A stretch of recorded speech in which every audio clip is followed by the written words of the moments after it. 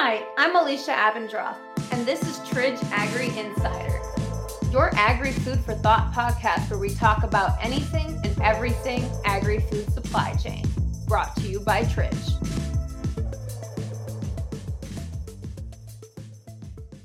Meet Dr. Dorothee Schulze Schwering, a true agriculture enthusiast since birth.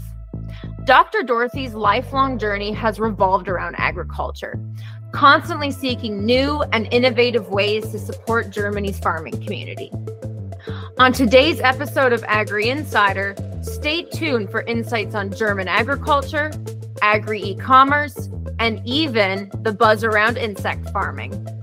Hi, Dr. Dorothee Schulze Schwering. It's very nice to have you with us today on Agri-Insider. Yeah, thank you for inviting me. I'm very happy to be here to talk to you, to have international audience, and I want to spot some light on German agriculture and looking forward to our podcast and talk. Wonderful. So to start, let's just kind of give a landscape of who you are. Maybe you could just tell us a bit about yourself and what you do.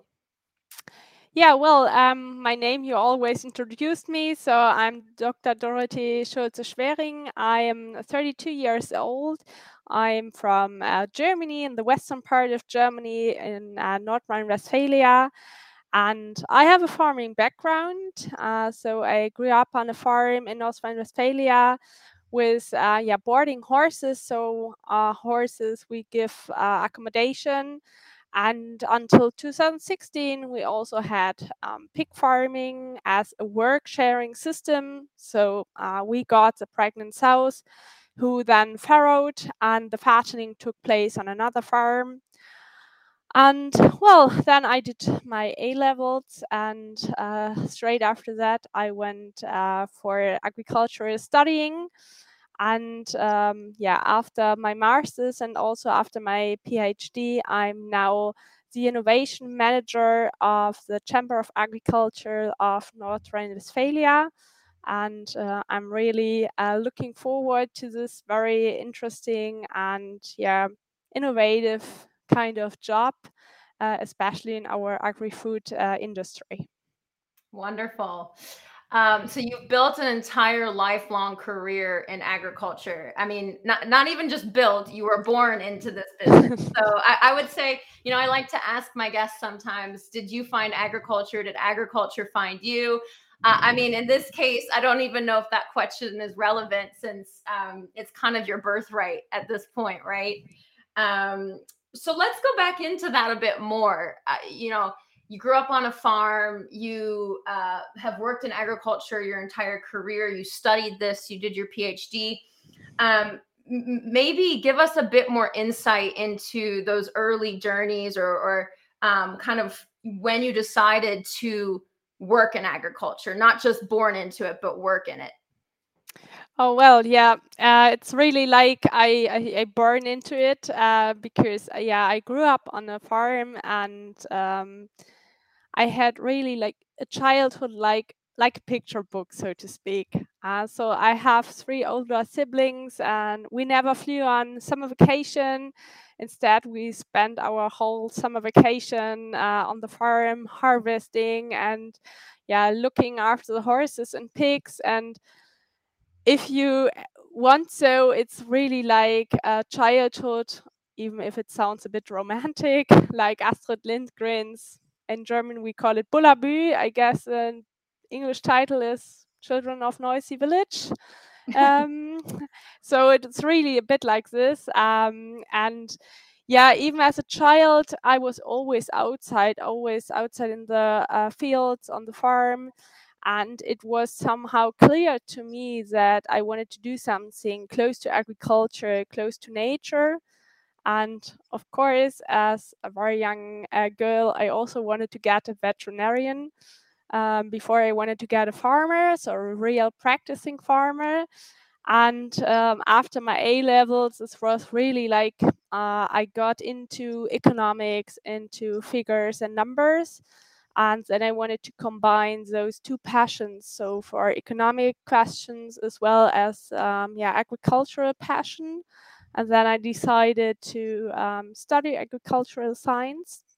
And yeah, of course, I was sometimes struggling which way I should go, but I never considered to go into another industry. So that was completely clear to me.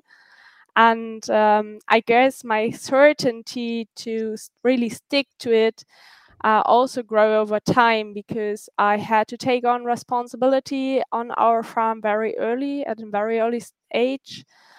So I was responsible for some things, some smaller things in the beginning, and later on I did all the customer care and all the renting stuff, and I really loved that. So that's was why I was always sure to be right in this industry and never want to go somewhere else.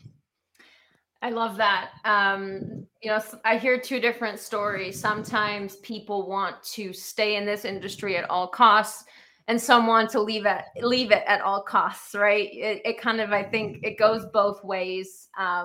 But it's exciting to hear that you grew up in the business and then decided to make this your education and follow it throughout your entire career. So what exactly is your family business? You said it used to be involved in or it is involved in animal husbandry, but horses and pigs. Can you maybe just tell us a bit more about what you do? Yeah, it was until 2016. It was the main focus on pig farming. So as this work sharing system where we got the pregnant sows, they farrowed at our farm, and after a few weeks, they went to fattening to another farm. So the whole keeping on that. As a family, everyone had to jump in and had to give a hand, while castration and all that stuff, injections. And the other part is the horses. So people as you and me can stable their horses at our farm. So they come and just do riding and some brushing, but we do all the caring stuff like feeding, mucking out, and bringing them on the fields and all that stuff. And the horsing business is, of course, a business that is very close to humans. So you also have to interact, see how the horses are, how the people are. And I'm really like the girl in between the farming stuff that needs to be done and the people that are coming to us asking, can you may look after our horse because I'm on vacation or whatever. So that's really the whole customer caring story was then my responsibility. So that's really interesting. You talked about bringing the human element of the farming into your family business. And I think that is probably a big difference between being in the pig farming business. Is it's very B2B, but a lot of what you're describing is almost like B2C, right? It's people coming to you with the horses, looking for stables, looking for care, right? It's a lot of that personal touch. Can I trust you with my horse, right? It's a very different line of business, probably to the pig farming. And it also, I think, is quite interesting because it highlights this experience that you have with transformation. So, I mean, you said you're 32 years old. How old were you when the business then made that switch? It's now, I think when it really turned, it's now, what do we have now? 2023. It was nearly 2023, 24, I guess I was when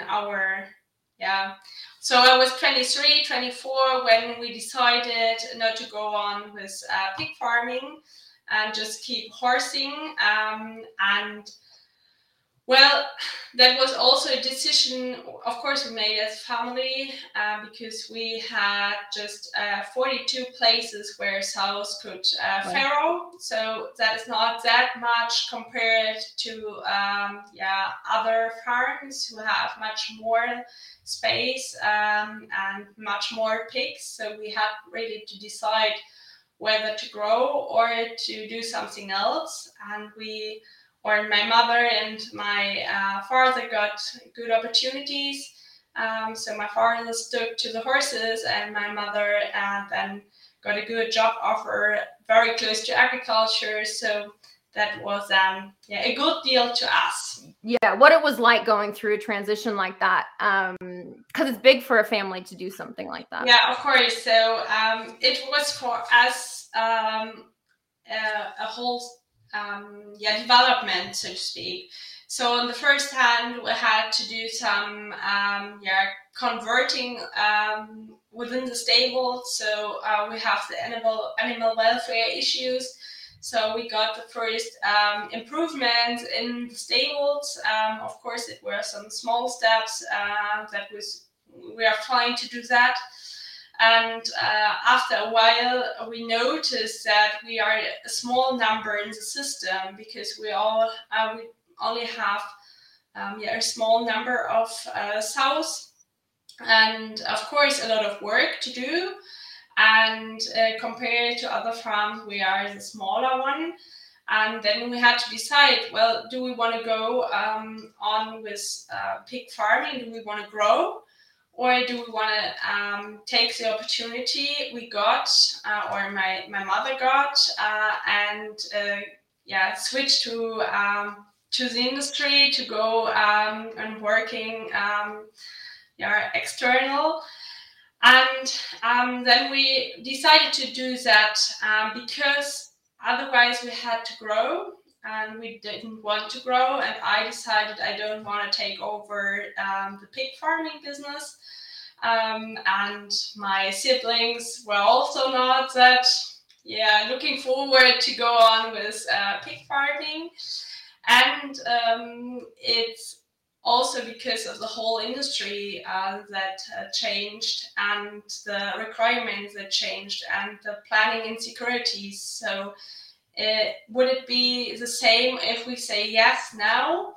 And converting our stable, is it still okay in 3 years from now?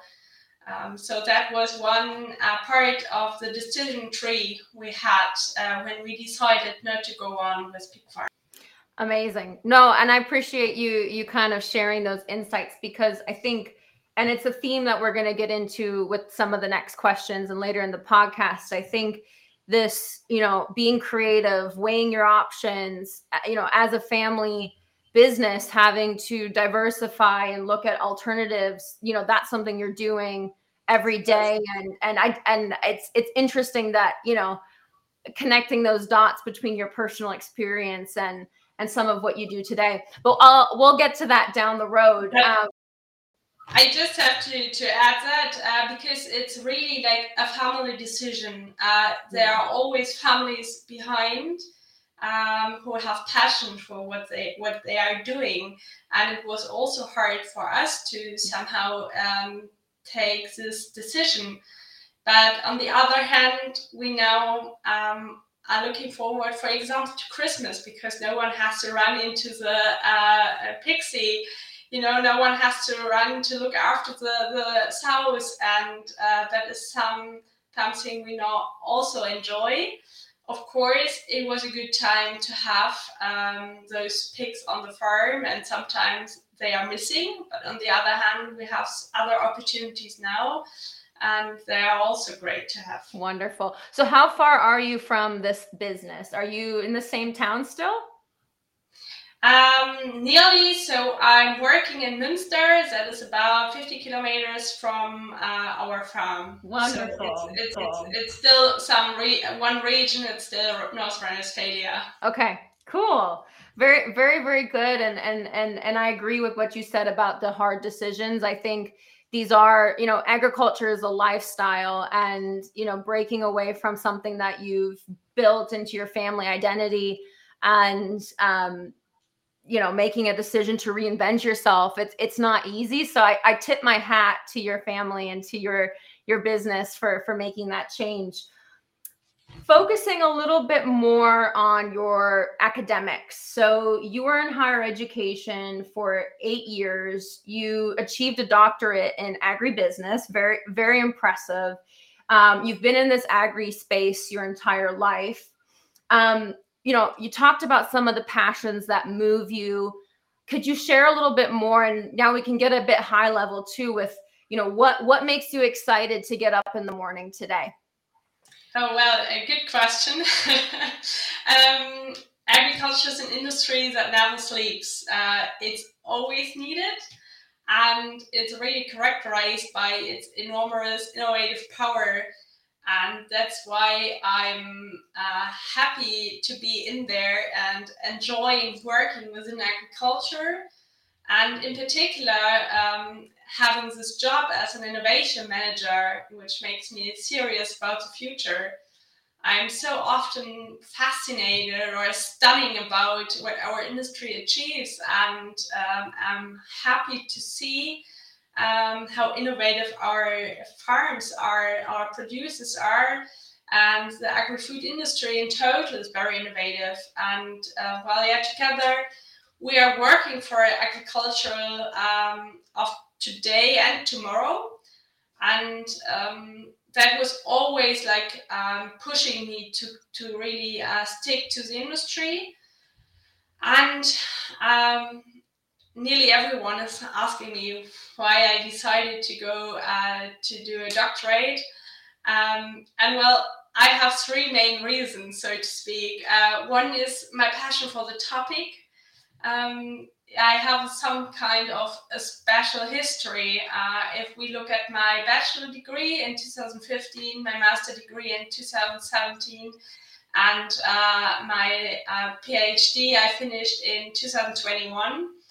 And all those three theses were about agricultural e-commerce. I started with looking at how the feed industry is going to deal with e-commerce.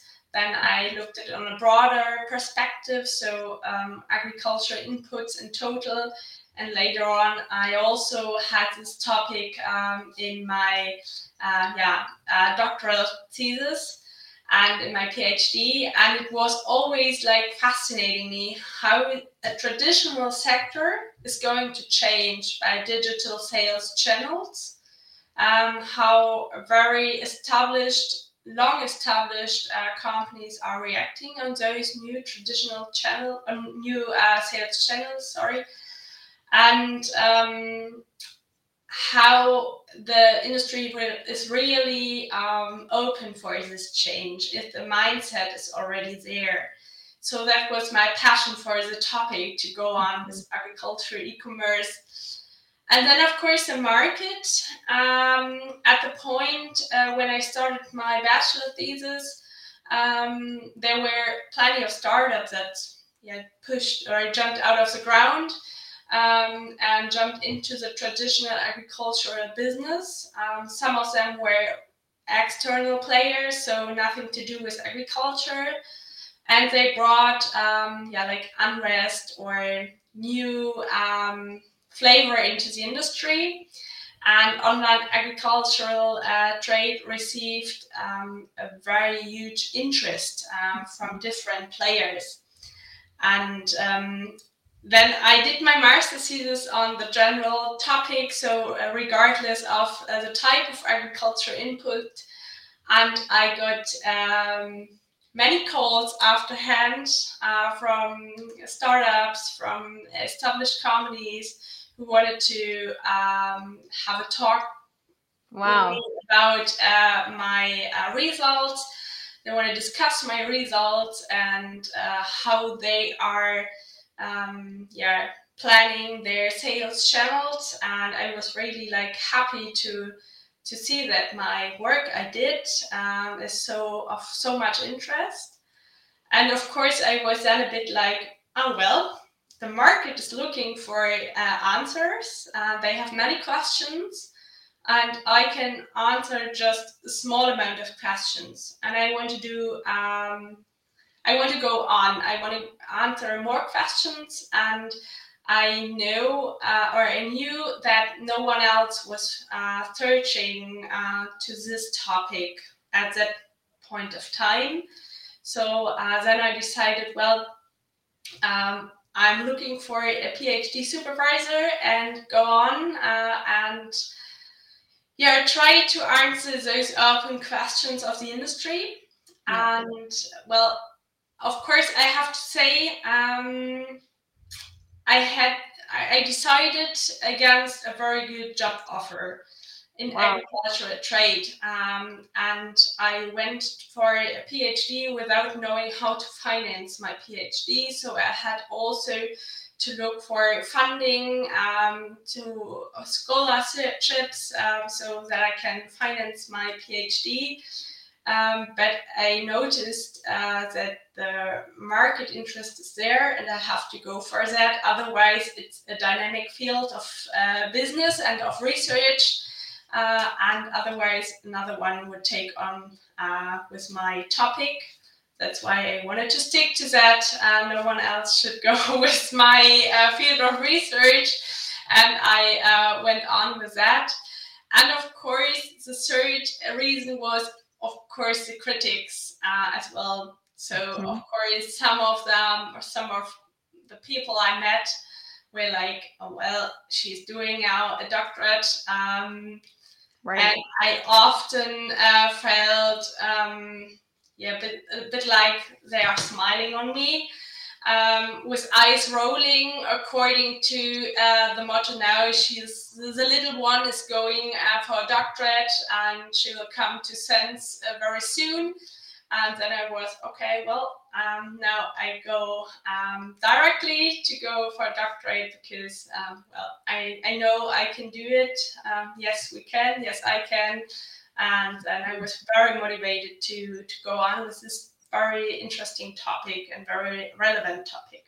I love that story. I don't think there's a lot of people in the world who would turn down a job offer after having already done a bachelor's and a master's to then go back to education because they see an opportunity and are doing this for their fellow people or fellow colleagues in the marketplace, right? I mean, you were literally responding to market signals. I mean, not even just market signals, conversations, people reaching out to you saying, hey, Dorothee, what is this e-commerce? What kind of data are you finding? We need to know more because this is the future.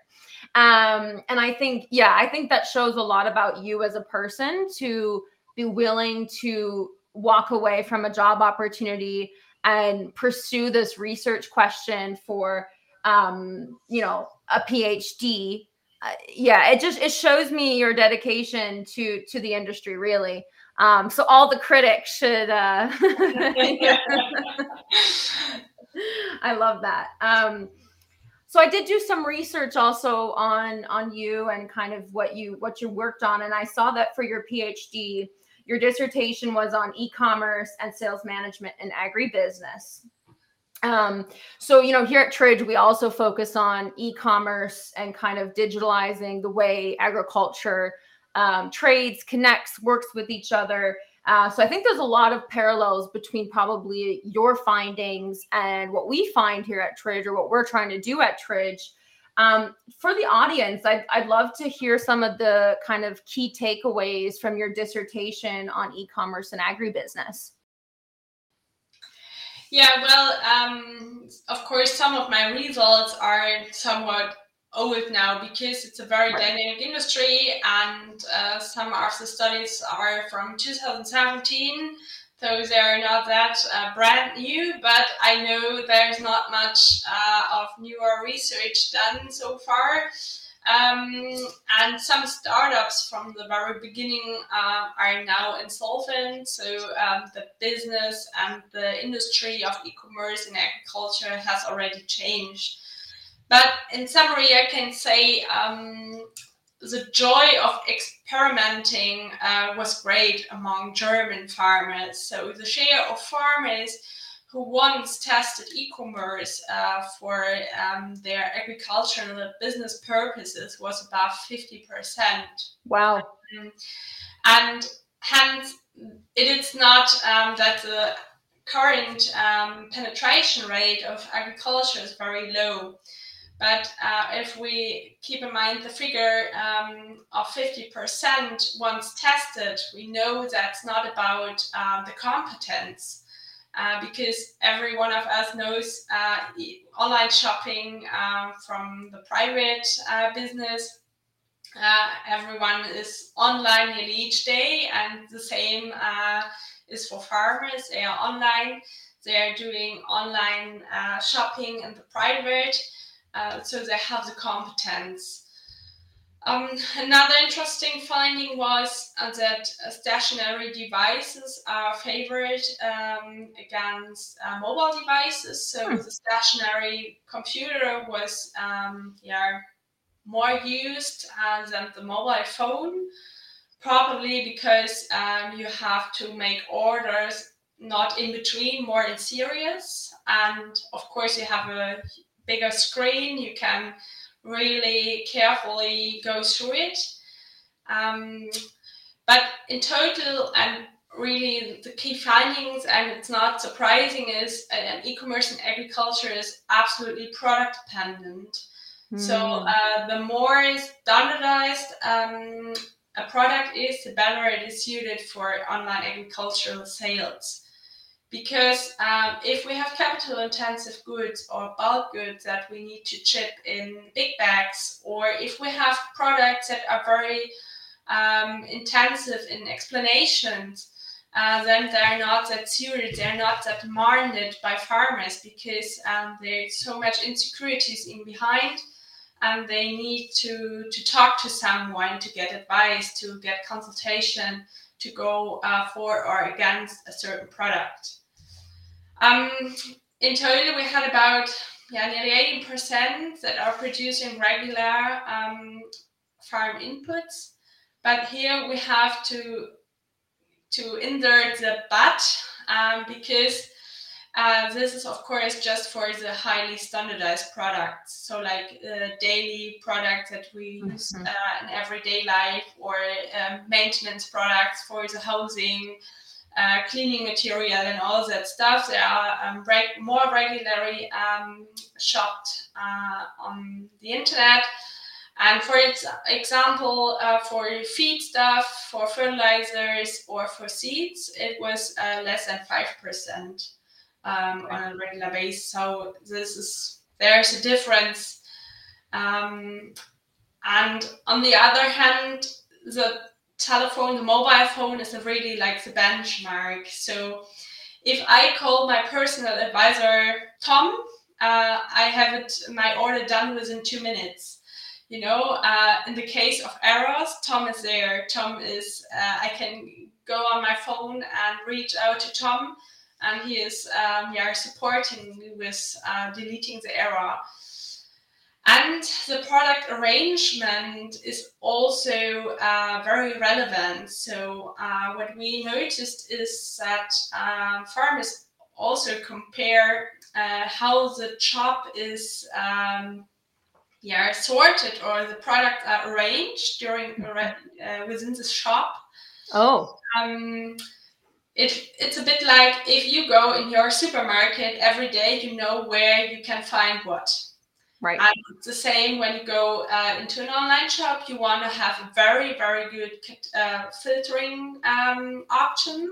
And if you have a filter that is useless, or you think, well, how do I get there? The filter is really it makes no sense. Then the farmer would say, okay, well, they don't have a clue of what they are doing. We're not going to buy here anymore. So that was also quite interesting to that. And concluding, we can say for Germany, it is really like a people's business. So agricultural input trade is a people's business, which is hard to transfer to digital channels.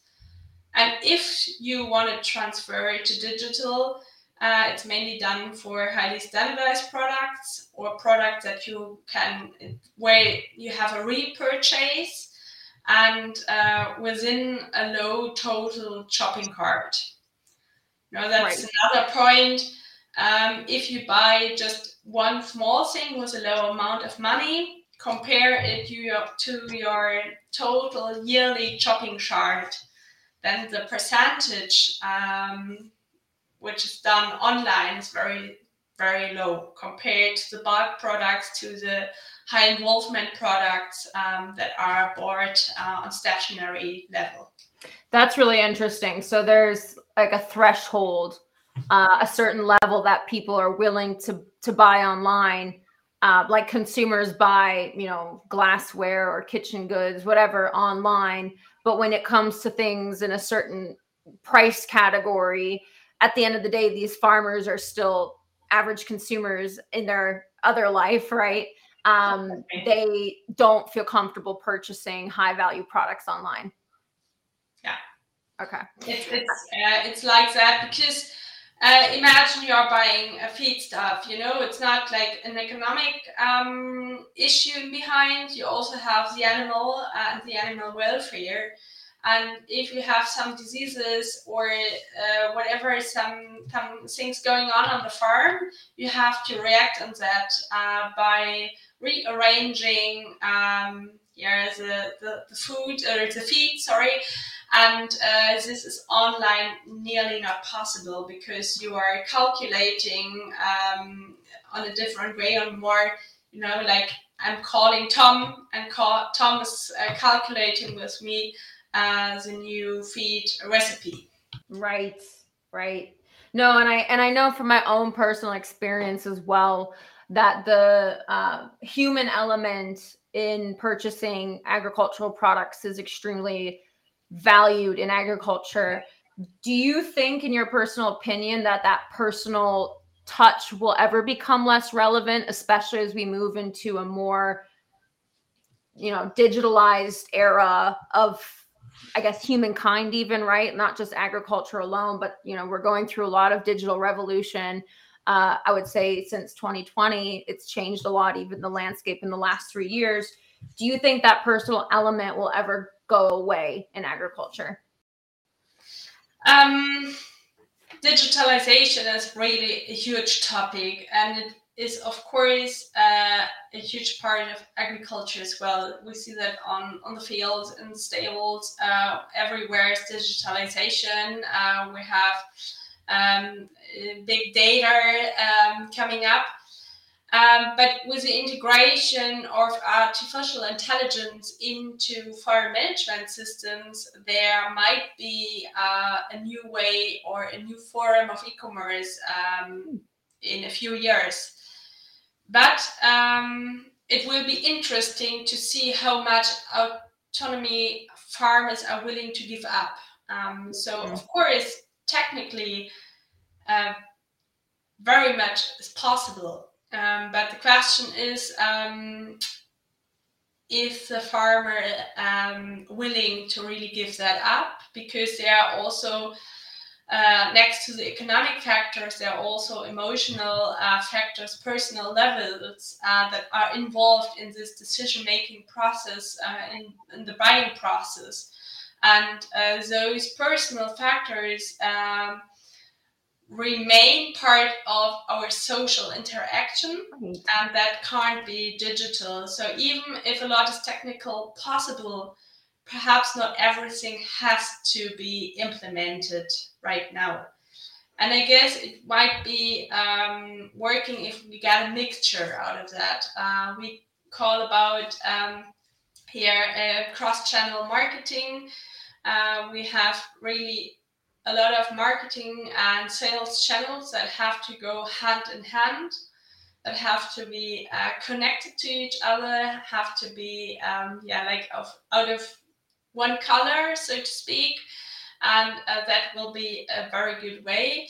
Only digital and only online, I guess, will not work, and some personal contact is always very important, and I guess that will, especially in agriculture,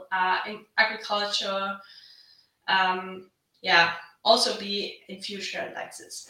I liked what you said about the personal touch being so important to humanity. I really agree with you. And I think it raises this question of, just because something is technically possible, maybe we should still ask ourselves, why are we doing it? Is it really bringing an impact, right? And I know you are kind of touching on that with this point of, it's theoretically possible, but should we do it, right? Or will it be done?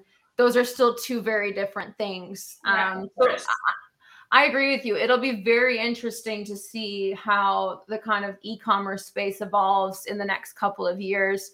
Like you said, digitalization isn't going to stay away. I mean, it's coming to agriculture. It's here, but what format it will take on. And I think I would like to see it go into a direction where digitalization works with the humans hand in hand. Exactly. So it has to go hand in hand. I guess digitalization offers huge benefits. You can be more effective, you can save money, you can save time if the software is right. And I also did some research on smart and precision farming, and there's always, there were always the outcome, like owning or having a digital application on farm is completely different to really be able to operate it in the right way, that it will bring me advantages in terms of costs and time savings. So here we have to work on competence. We have to go for training, digital trainings with agricultural workers, with farmers, with gardeners, with foresters, that they are really trained to deal with those digital solutions in the right way to get the full benefit out of it. Amazing. And I'm assuming some of that is what you're doing today. Let's go into the present day. So we'd love to unpack more about what you do and what you're doing today in the German agricultural space. But maybe before we get into that, what does the Landwirtschaftskammer NRW Chamber of Agriculture, for everyone who's not German speaking, what do you guys do? What's your purpose? Yeah, well, the Chamber of Agriculture of North Rhine-Westphalia is an agricultural self-government for about 33,600 agricultural, horticultural, and forestry farms and their employees. It also carries out sovereign tasks for the Ministry of Agriculture of the state of North Rhine-Westphalia.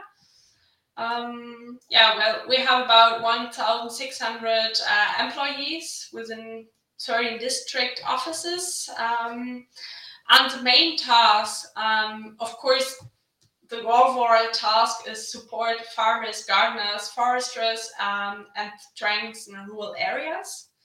And we do that by training.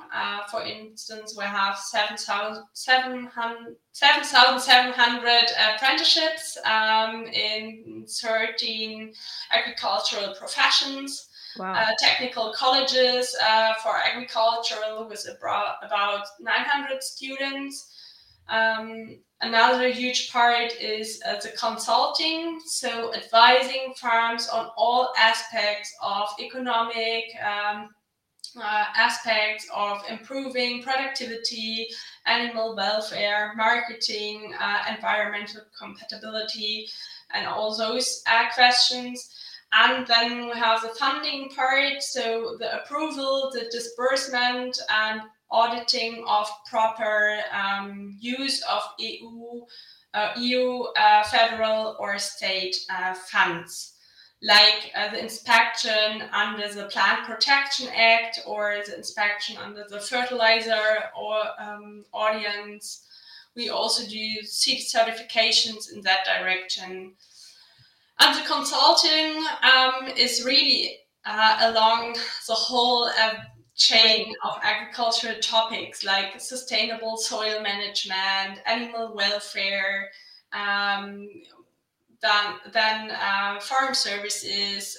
We also have the renewable resources and all that stuff. So it's really like full range of topics we can cover, and we have a huge team that covers all those questions and can support farms by going on with the farming business.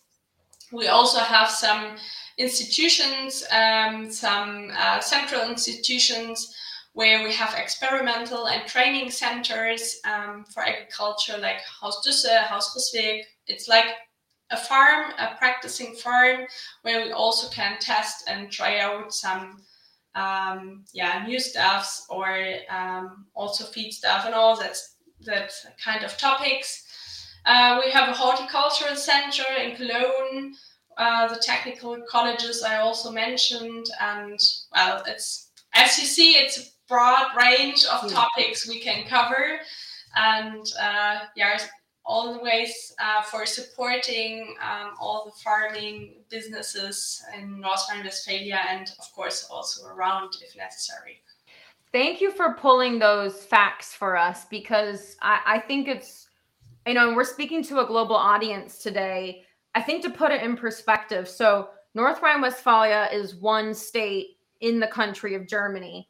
And if I understood correctly, there's 33,000 farmers, horticulturalists, members in just this one state of Germany alone that you are representing, working with, offering programs to. Yeah, we should just let that number sit for a second, because I think it shows how much of an agrarian country Germany has behind all of the things that probably the global audience associates Germany with, which is fast cars, Autobahn, made in Germany, right? There are a lot of humans in this country working in agriculture that, have multi-generational businesses. I mean, you might even shed some light. I mean, how many generations are some of these businesses that you work with or in your area? How many generations on a farm? On average, like, is it 3 generations or 4 generations? Yeah, at least it depends on, but 3 is of course possible, and at some stage also maybe more. But if I look out of my window, there are 3 generations on the farm next door, living under one roof. That's incredible. And I think, I just really wanted to emphasize those numbers, because, it's not every country in the world is set up like that and has these support systems either for their farmers and for their communities, agricultural communities. So yeah, again, thank you for highlighting that and for pulling those facts. So what about you? What are your roles and responsibilities? Yeah, well, I'm at the Chamber of Agriculture as an innovation manager. So it's really like a new job, a new position that was created from scratch exactly 1 year ago. The relevance of new innovative production methods, business models, processing techniques for food, and of course the non-food business as well, and sales and marketing channels have been recognized by the Chamber of Agriculture, and this is why my position now exists. And I'm really like the interface between agriculture, between research and development, and the startup scene. So I can say I have a very extremely exciting day. No day is different. Is the same. Every day is different. Especially in the agri-food industry, there are lots of innovations. And I would say I have 3 or 4 main tasks. The first is the identification of fields of innovation. So what is new, where is the trends, what is going on in the market, what's about agri-food innovations. This belongs to food innovations as well as non-food innovations. For instance, if we can use some materials, some products out of the agriculture industry for packaging industry, for instance, or for constructing industry. So see also where's the non-food industry and where needs the non-food industry some inputs. The other field of my work is networking. Network matters.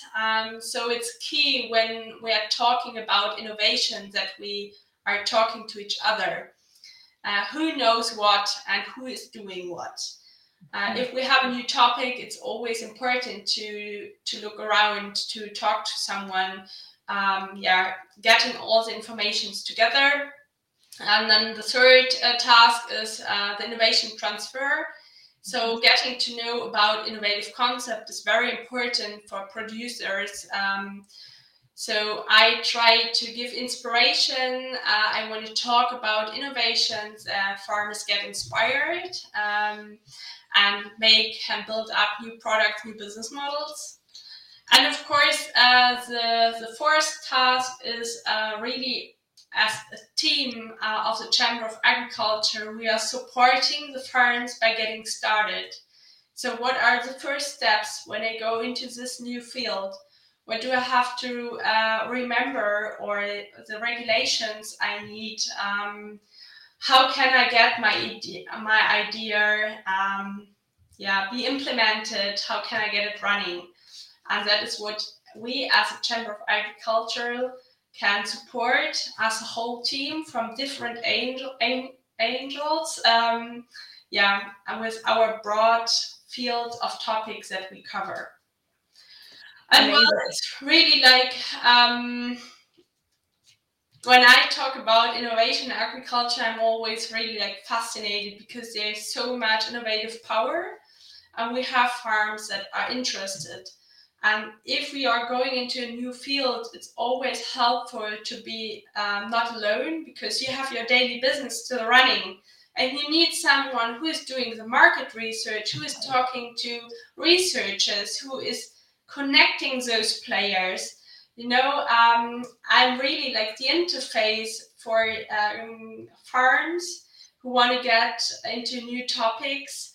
And I'm the interface then to all the relevant players to get really started and to get the idea running. That sounds like a dream role. I mean, it sounds so exciting to identify opportunities, network, plug some of these gaps, or identify opportunities and connect opportunities to transfer knowledge, to learn from people. You're definitely a person, I think, that anyone in Germany or even globally should keep in their network, because you're working with these different businesses on the ground, if I understood correctly, right, to actually make some of these impacts happen in this innovation space. If I kind of can summarize it, I think that's a pretty good summary. So what are some of the challenges you're seeing? Because you work, like I said, pretty closely with these different businesses.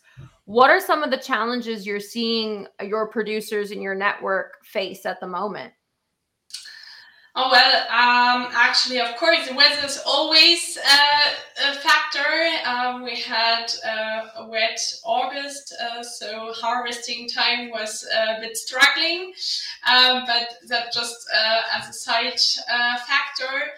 I guess some of our producers really are looking for perspectives, so they have a lack of prospects for expansion or for keeping livestock, especially pig farming. We have hardly any new sheds or pixies built. farmers are willing to realize animal welfare standards by converting their pigsties, but it's often not that easy in terms of licensing, the regulations and all that stuff. Farmers in Germany sometimes feel a bit like being a placing of policy and society. Because new requirements, legally required conversion concepts cannot or can just partly be fulfilled. And they are coming up very regularly. And the main problem is the uncertainty and the lack of planning security or planning certainty, because will the pigsty I built today still be in compliance with the law tomorrow? Mm-hmm. And here it's always hard to handle this question, and that is what some farmers are lacking now, so this planning certainty. Another factor is what we see in North Rhine-Westphalia as well in Germany as a total, the number of livestock, so of pigs and cattle, are going to decline. Mm-hmm. They're going down. So we have, there are some reasons for that. One reason is, of course, a decline in meat consumption. Less than 4 kilo compared from 2002 to 2001. And for pig or for pork, it was 7 kilos. It was less from 2002 to 2000. Sorry, now I'm a bit confused. Within the last 5 years, from 2017 to 2022, pork consumption went down by 7 kgs. So wow. That is a lot. So if the people are not going for meat and pork anymore, of course, the animal numbers are declining. Difficult is also the export of meat, because, of course, the animal numbers are going down. And of course, some restrictions from importing countries like China. We had the African swine fever here in Germany as well. That was also causing some troubles.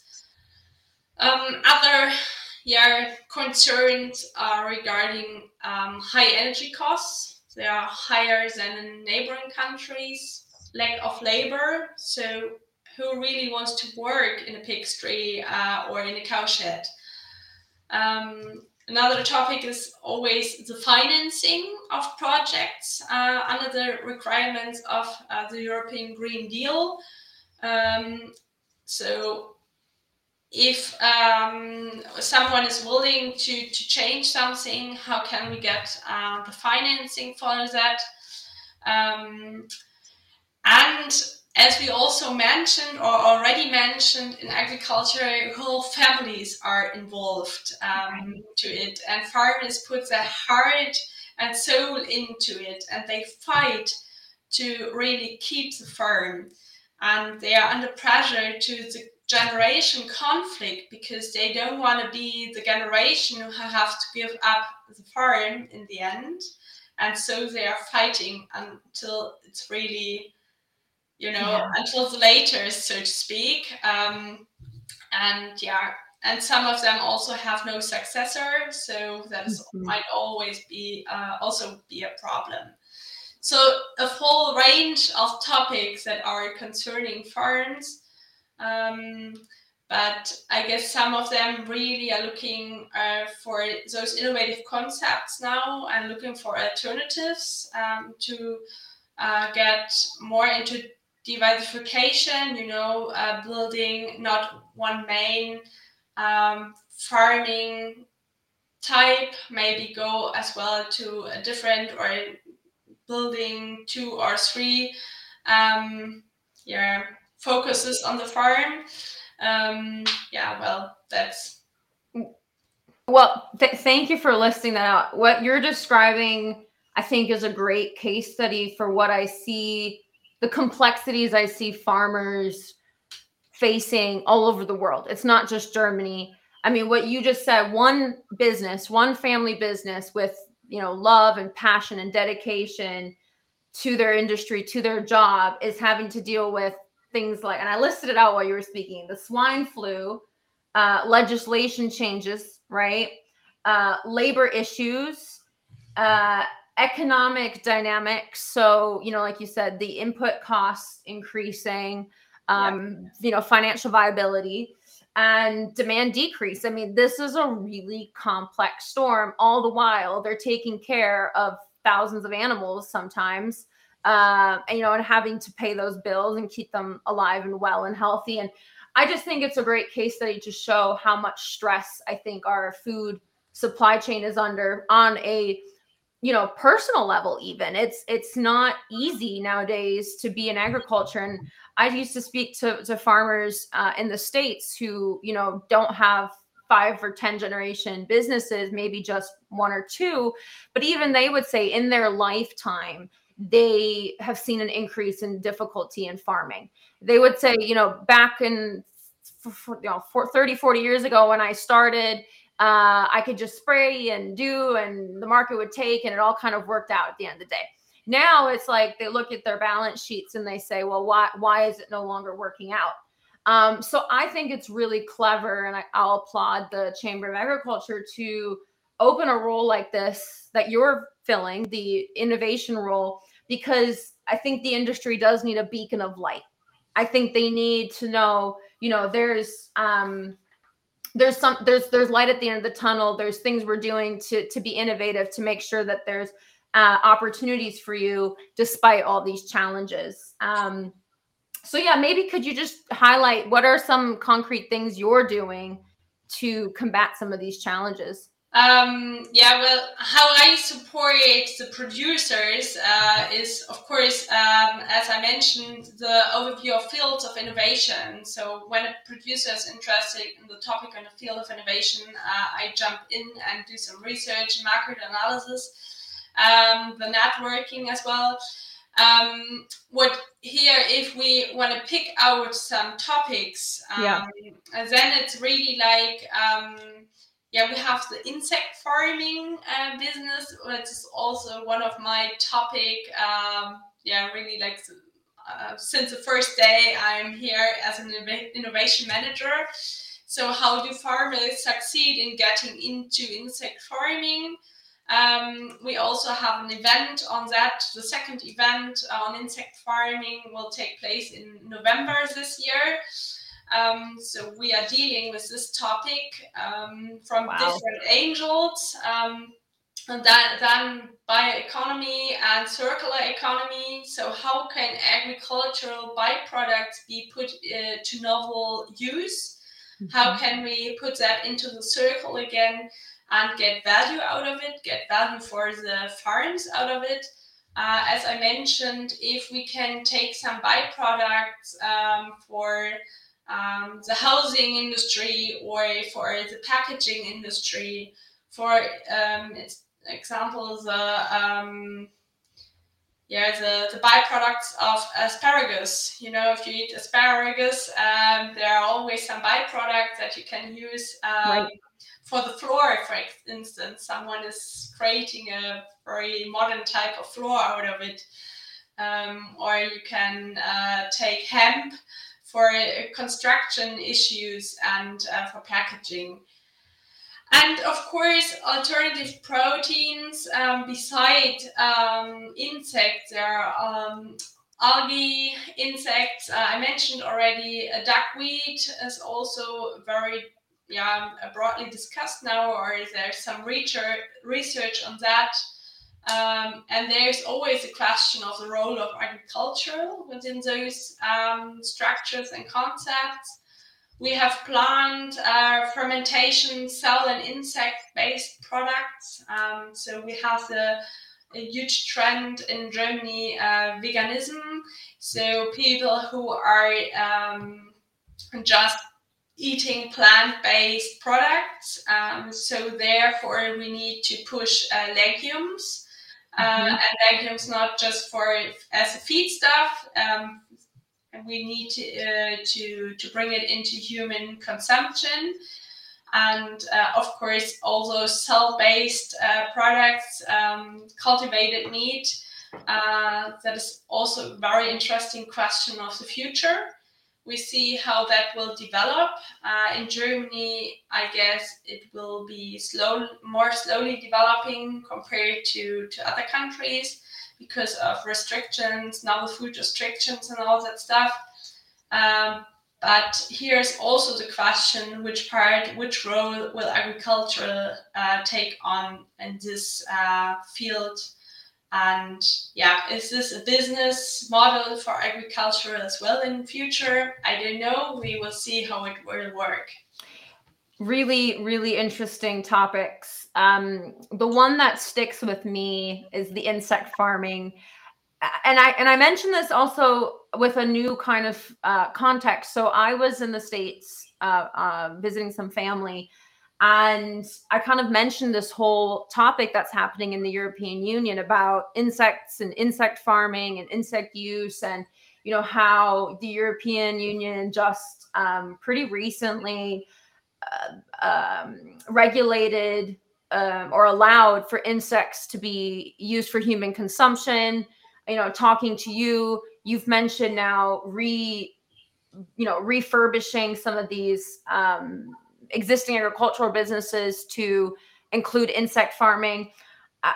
My family, and these are not agri experts, but that might just average people, right? They had no idea. They had never. This isn't a concept there yet.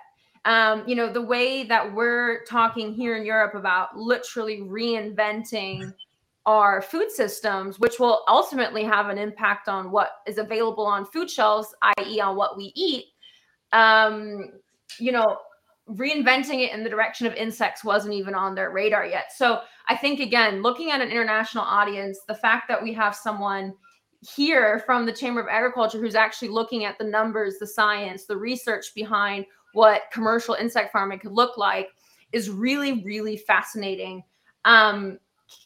Could you just, I don't want to get into it too deeply, but, could you just shed some light on what your findings are in this sector? I mean, where is this industry going? What are their goals? What are we trying to do with the insect farming space?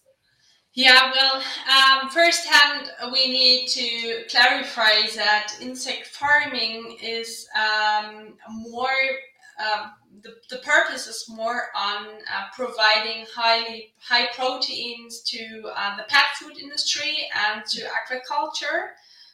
So like replacing fish meal and replacing a soybean meal. This is really the main market for insect products. And after that, it's also going into feed stuff for pigs and for poultry. But the smaller percentage is going into our human consumption. So we are really talking in agricultural context more about those farms who are going to produce insects for aquaculture and the pet food industry mainly. And here we are going to figure out how concepts can be developed, or there are some companies that have already developed some concepts for agricultural businesses to jump into this field of insects. And now we, as a Chamber of Agriculture and also all the other research institutes, have to put some light on all the open questions. So regarding how to keep those insects, regarding feeding those insects properly, because you want to have the same quality over time. So you have to feed them in the same way. The housing techniques, and in Germany, It's also a huge topic, the construction, the building requirements. So is it allowed to build it as agricultural, or do I have it as a normal business, so to speak? So there are questions that need to be clarified, and the insects are like livestock, like a cattle, like a dairy, like a poultry. So they are the same, and the regulations for feeding livestock are all the same. So we have to keep that also in mind. And there's a huge amount of questions that have to be clarified before really going into it. And of course, farmers are interested in those answers when they're going to really jump into the field of insects. And we try to bring some light into the darkness and bring together people who are more into those insect business and can answer us some questions. So that's why we are organizing an event in November, introduce some farmers who are interested in insect farming to get clarified one of the first questions, and getting into contact and talking about how it might work, and if it is really a market where they can earn money. That's, in the end, it's all about making some money. You can't do a huge investment into the housing. It will be a huge investment if you go into that. So you have to make sure you get something out of it. And of course, there are many factors that are influencing those decisions, and we are still working on clarifying some of those uncertainties. And it's an unknown market as of now, right? So yeah. While you were speaking, I have to ask. So how are insects harvested? Is it like a vacuum? Is it maybe it's a silly question, but I keep thinking, I'm trying to visualize this new world, because I haven't ever seen a commercial insect farm where bugs are flying around and then, Yeah, we are mostly talking about the larvae. So they are not flying around. And then you separate them from their excrements. And then really how do you say that in English? Sieben? Yeah, like you strain them. Yeah, just you strain them, and then you have them separated, and then there are several killing techniques, so to speak. You can put them into hot water, so you boil them, you can heat them, you can mash them. So there are different ways or you can freeze them as also an opportunity. You like deactivating them.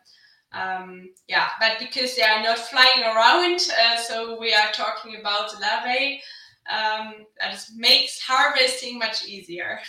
Yeah, you completely just changed my vision, because I was thinking like farmers would be stepping into like an apiary, like with bees or something, that kind of thing, with a whole suit. And it's a new world, the imagination can go wild.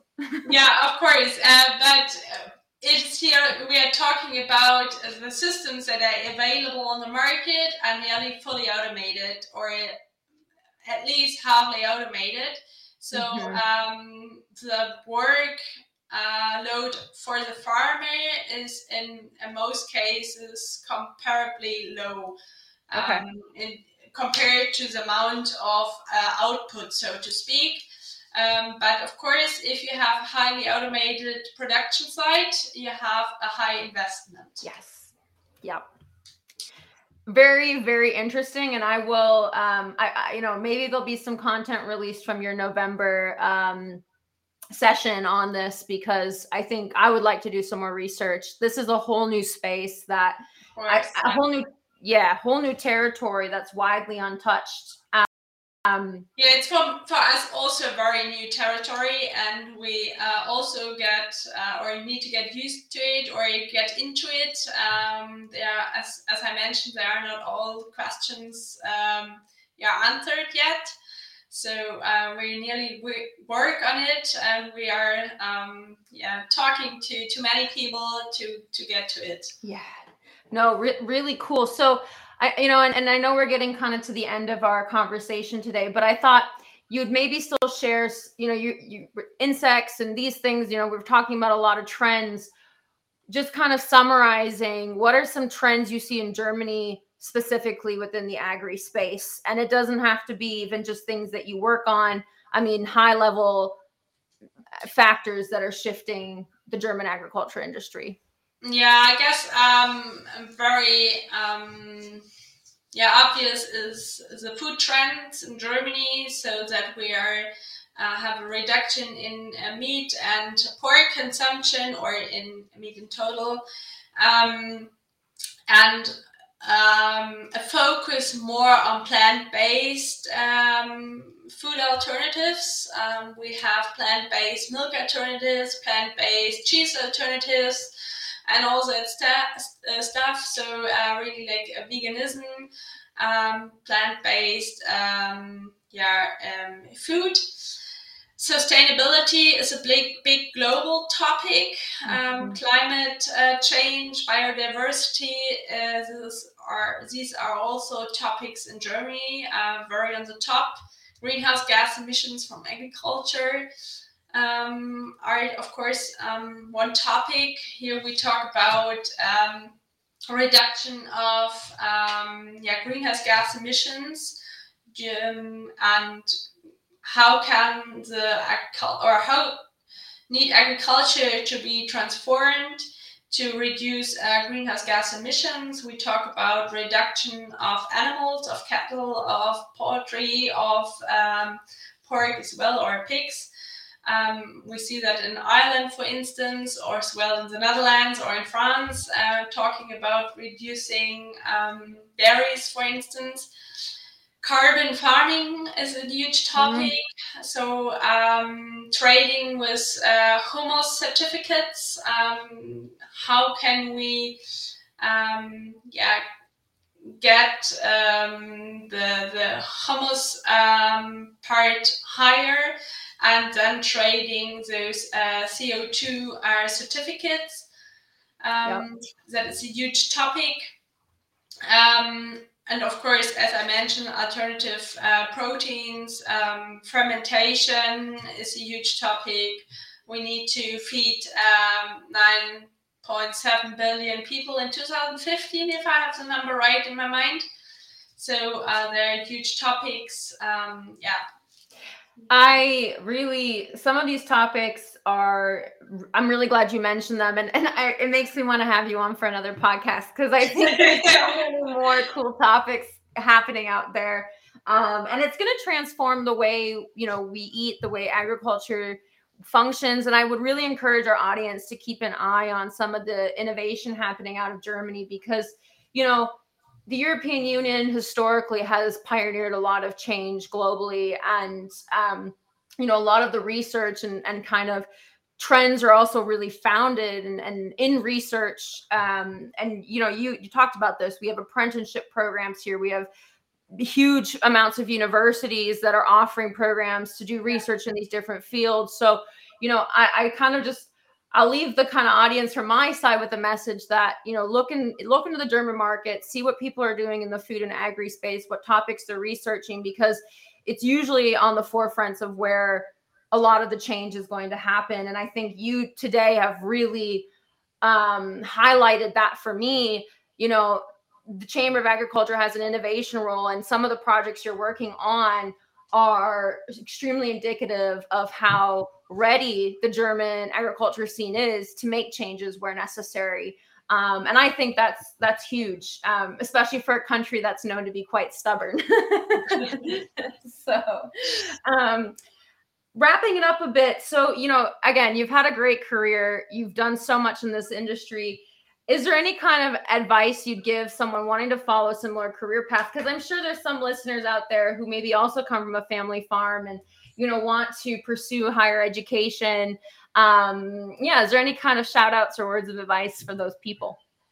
Well, I would say never give up. Yes, you can. So that was my motivation to go on. And the perspective matters. And it always matters. So whether in my private, scientific, or professional way, my perspective changes where the key to success. So whenever I got stuck, I tried to look at things from a different angle, and bam, I was back on track. What I would like to give you as please stay open for people, for ideas, for concepts around you, and in between you try to see the world through different glasses, and please talk to each other because socializing and networking matters. So always be open for someone, for different perspective and angles, and go for it. I love that. And I think it's really keen advice. In fact, I had someone on recently who also said, she wishes that the agriculture industry would just speak more, network more, be open, exactly what you said. So you're reinforcing this message that, this podcast hopefully is achieving that, but that people should just be human, right? And talk to each other and build genuine relationships and be open to learn. All right. Very last question. Any final words you'd like to share with the audience before we go? Yeah, well, agriculture is a very innovative field, and I guess we can all be happy to be part of it and benefit from our networks. And we as a Chamber of Agriculture bring a very huge network, and so just benefit from it, be part of it, contact me, and I'm looking forward to your concepts, innovations, and hopefully we create the agriculture of tomorrow together. Wonderful. Thank you so much for joining us today, Dorothee. It's been a pleasure having you on the show. Yeah, thank you very much for inviting me. It was also a pleasure to me to talk to you, to talk to everyone. Hopefully my English was okay to listen, and I'm really looking forward to keep in contact. Looking forward to it. Thank you. This podcast has been brought to you by Tridge, the leading global intelligence and networking platform for agriculture. Visit us at www.tridge.com to find out more.